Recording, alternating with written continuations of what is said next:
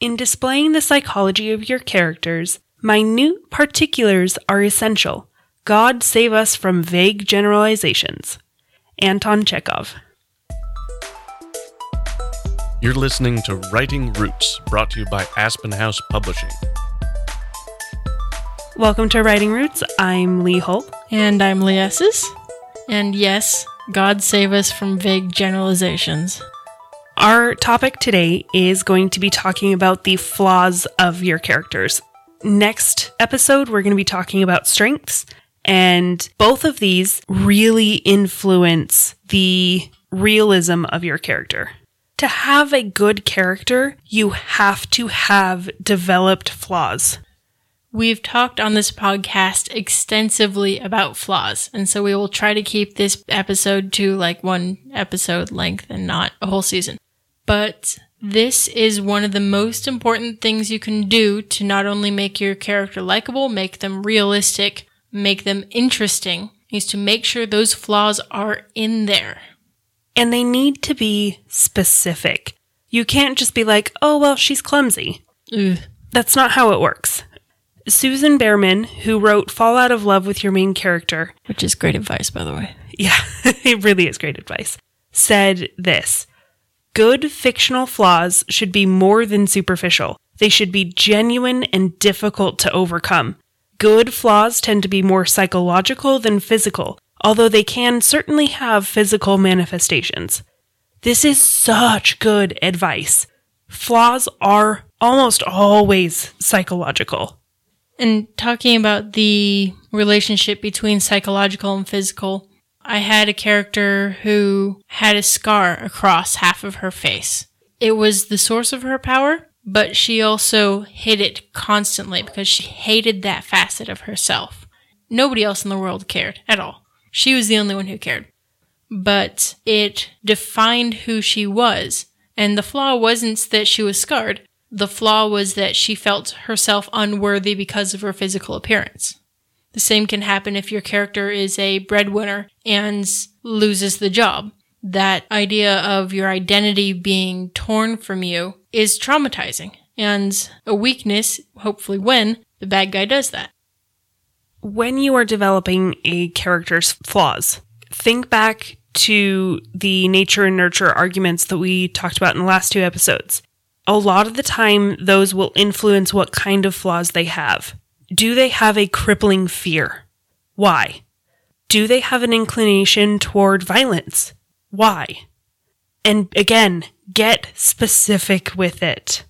It's not just about them being afraid of rats. It's about them being afraid of rats, climbing under their skirts, crawling up their legs, and trying to get into their shirt, clawing their way in.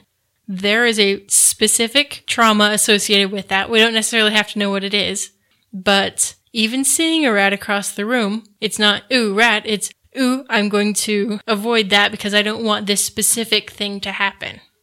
I personally hate mice because when I was probably about 8 or 9, I had a mouse in bed with me, and it crawled on my neck, and it decided to burrow on my neck. And it freaked me out, and I've hated mice ever since. That's a flaw of mine. I hate mice. I will see one and freak out because that's not getting anywhere near my face. There's a Joss Whedon TV show that only ran for like 2 seasons, but it was very interesting to watch from a storyteller's point of view. And that TV show is called Dollhouse, where they were programming people to become somebody else. And it wasn't necessarily an exact replica of somebody else. They would take this person's mentality and this person's training and this person's physique and combine them, mash them together, wire them so that they think they've always been this person. So in the first episode, I believe it was, they needed the main character to be programmed to be the perfect hostage negotiator so that they can get this kid back. Turns out this hostage negotiator has glasses and asthma because those are parts of the personality that needed to come with in order to make this perfect character. These flaws must exist in order for a character to be perfect, which sounds like a contradiction in terms, but it's not. If you're having a difficult time coming up with specific flaws, a great resource for this is Dungeons & Dragons or Pathfinder. They have a system in there when you're building a character to choose flaws. And they are very specific, and it helps define how that character will react in certain situations. So we're just going to list out a couple of options. The first one is chivalrous courtesy. You despise raising your hand against those of the opposite gender. This can be really problematic if you get into a fight with somebody of the opposite gender and your life depends on it, but you really struggle to fight back. My favorite place that I've seen this applied was in the movie Scott Pilgrim vs. the World. One of the evil exes that he has to fight is a female, and she keeps trying to attack him and he's dodging. Ramona is saying, "You need to fight," and he's like, "I can't hit a girl." So she starts using his hands to fight for him and, kicking his feet up to kick her, and it's very fascinating. It's such good choreography, but it was so fun to see it because it was a unique use of this, that he had to be the one to defeat the ex, but he would not hit a girl. One of my favorites, City Slicker. You suffer from a lack of experience in the wilderness. So, of course, as the malicious storyteller that I am, where does the story take place? Can you guess? Straight to the woods. Yep. The next one on our list is coward. In dangerous circumstances, you are likely to run away. If you have a character who is a coward, they are never going to be the fight instigator. They are never going to be around for very long. They are going to find every possible avenue to get away. If this character is the chosen one to rescue the world, and they don't want to fight the evil emperor, this becomes an interesting flaw to try to apply to your story. One that's super fun to apply to pretty much anyone is curious. You are easily distracted by the sights and sounds around you. If you need a character to help drag your main character into trouble, having a sidekick that is curious and is like, oh, that's pretty. I'll be right back. Ooh, shiny. Yes. And then the main character has to chase after them, arms flailing, going, wait, stop. It becomes an interesting character flaw. One that I had on a D&D character was really fun. It was forgetful. If I was ever in a room for longer than an hour, I would leave something mundane behind. This would be so much fun to see in a character, that they are forgetful. You're leaving out the best part, is that you're a thief. Oh, yes. I was rogue. I would steal things and then leave them behind. She was terrible with leaving trace evidence. Because it'd be like, oh yeah, my business card, I left that there. Oops. Yeah. So that would be just a fun thing to apply to a character, is just being forgetful. Do they leave stuff around all the time? Do they forget where they put something? And of course, gullible. It's a fun one to apply to your characters in some way. They're likely to believe anything, and so it's really easy to pull them into traps. And they make the wrong friends, I think, is one of my favorite aspects of the gullible character flaw. The biggest thing about all of the flaws across the board, anything we've talked about today, is that your villain must exploit them in some way. Whatever your flaw is, your villain has to, 1, figure it out, and that can be a scene in and of itself, and 2, screw with your character because of it.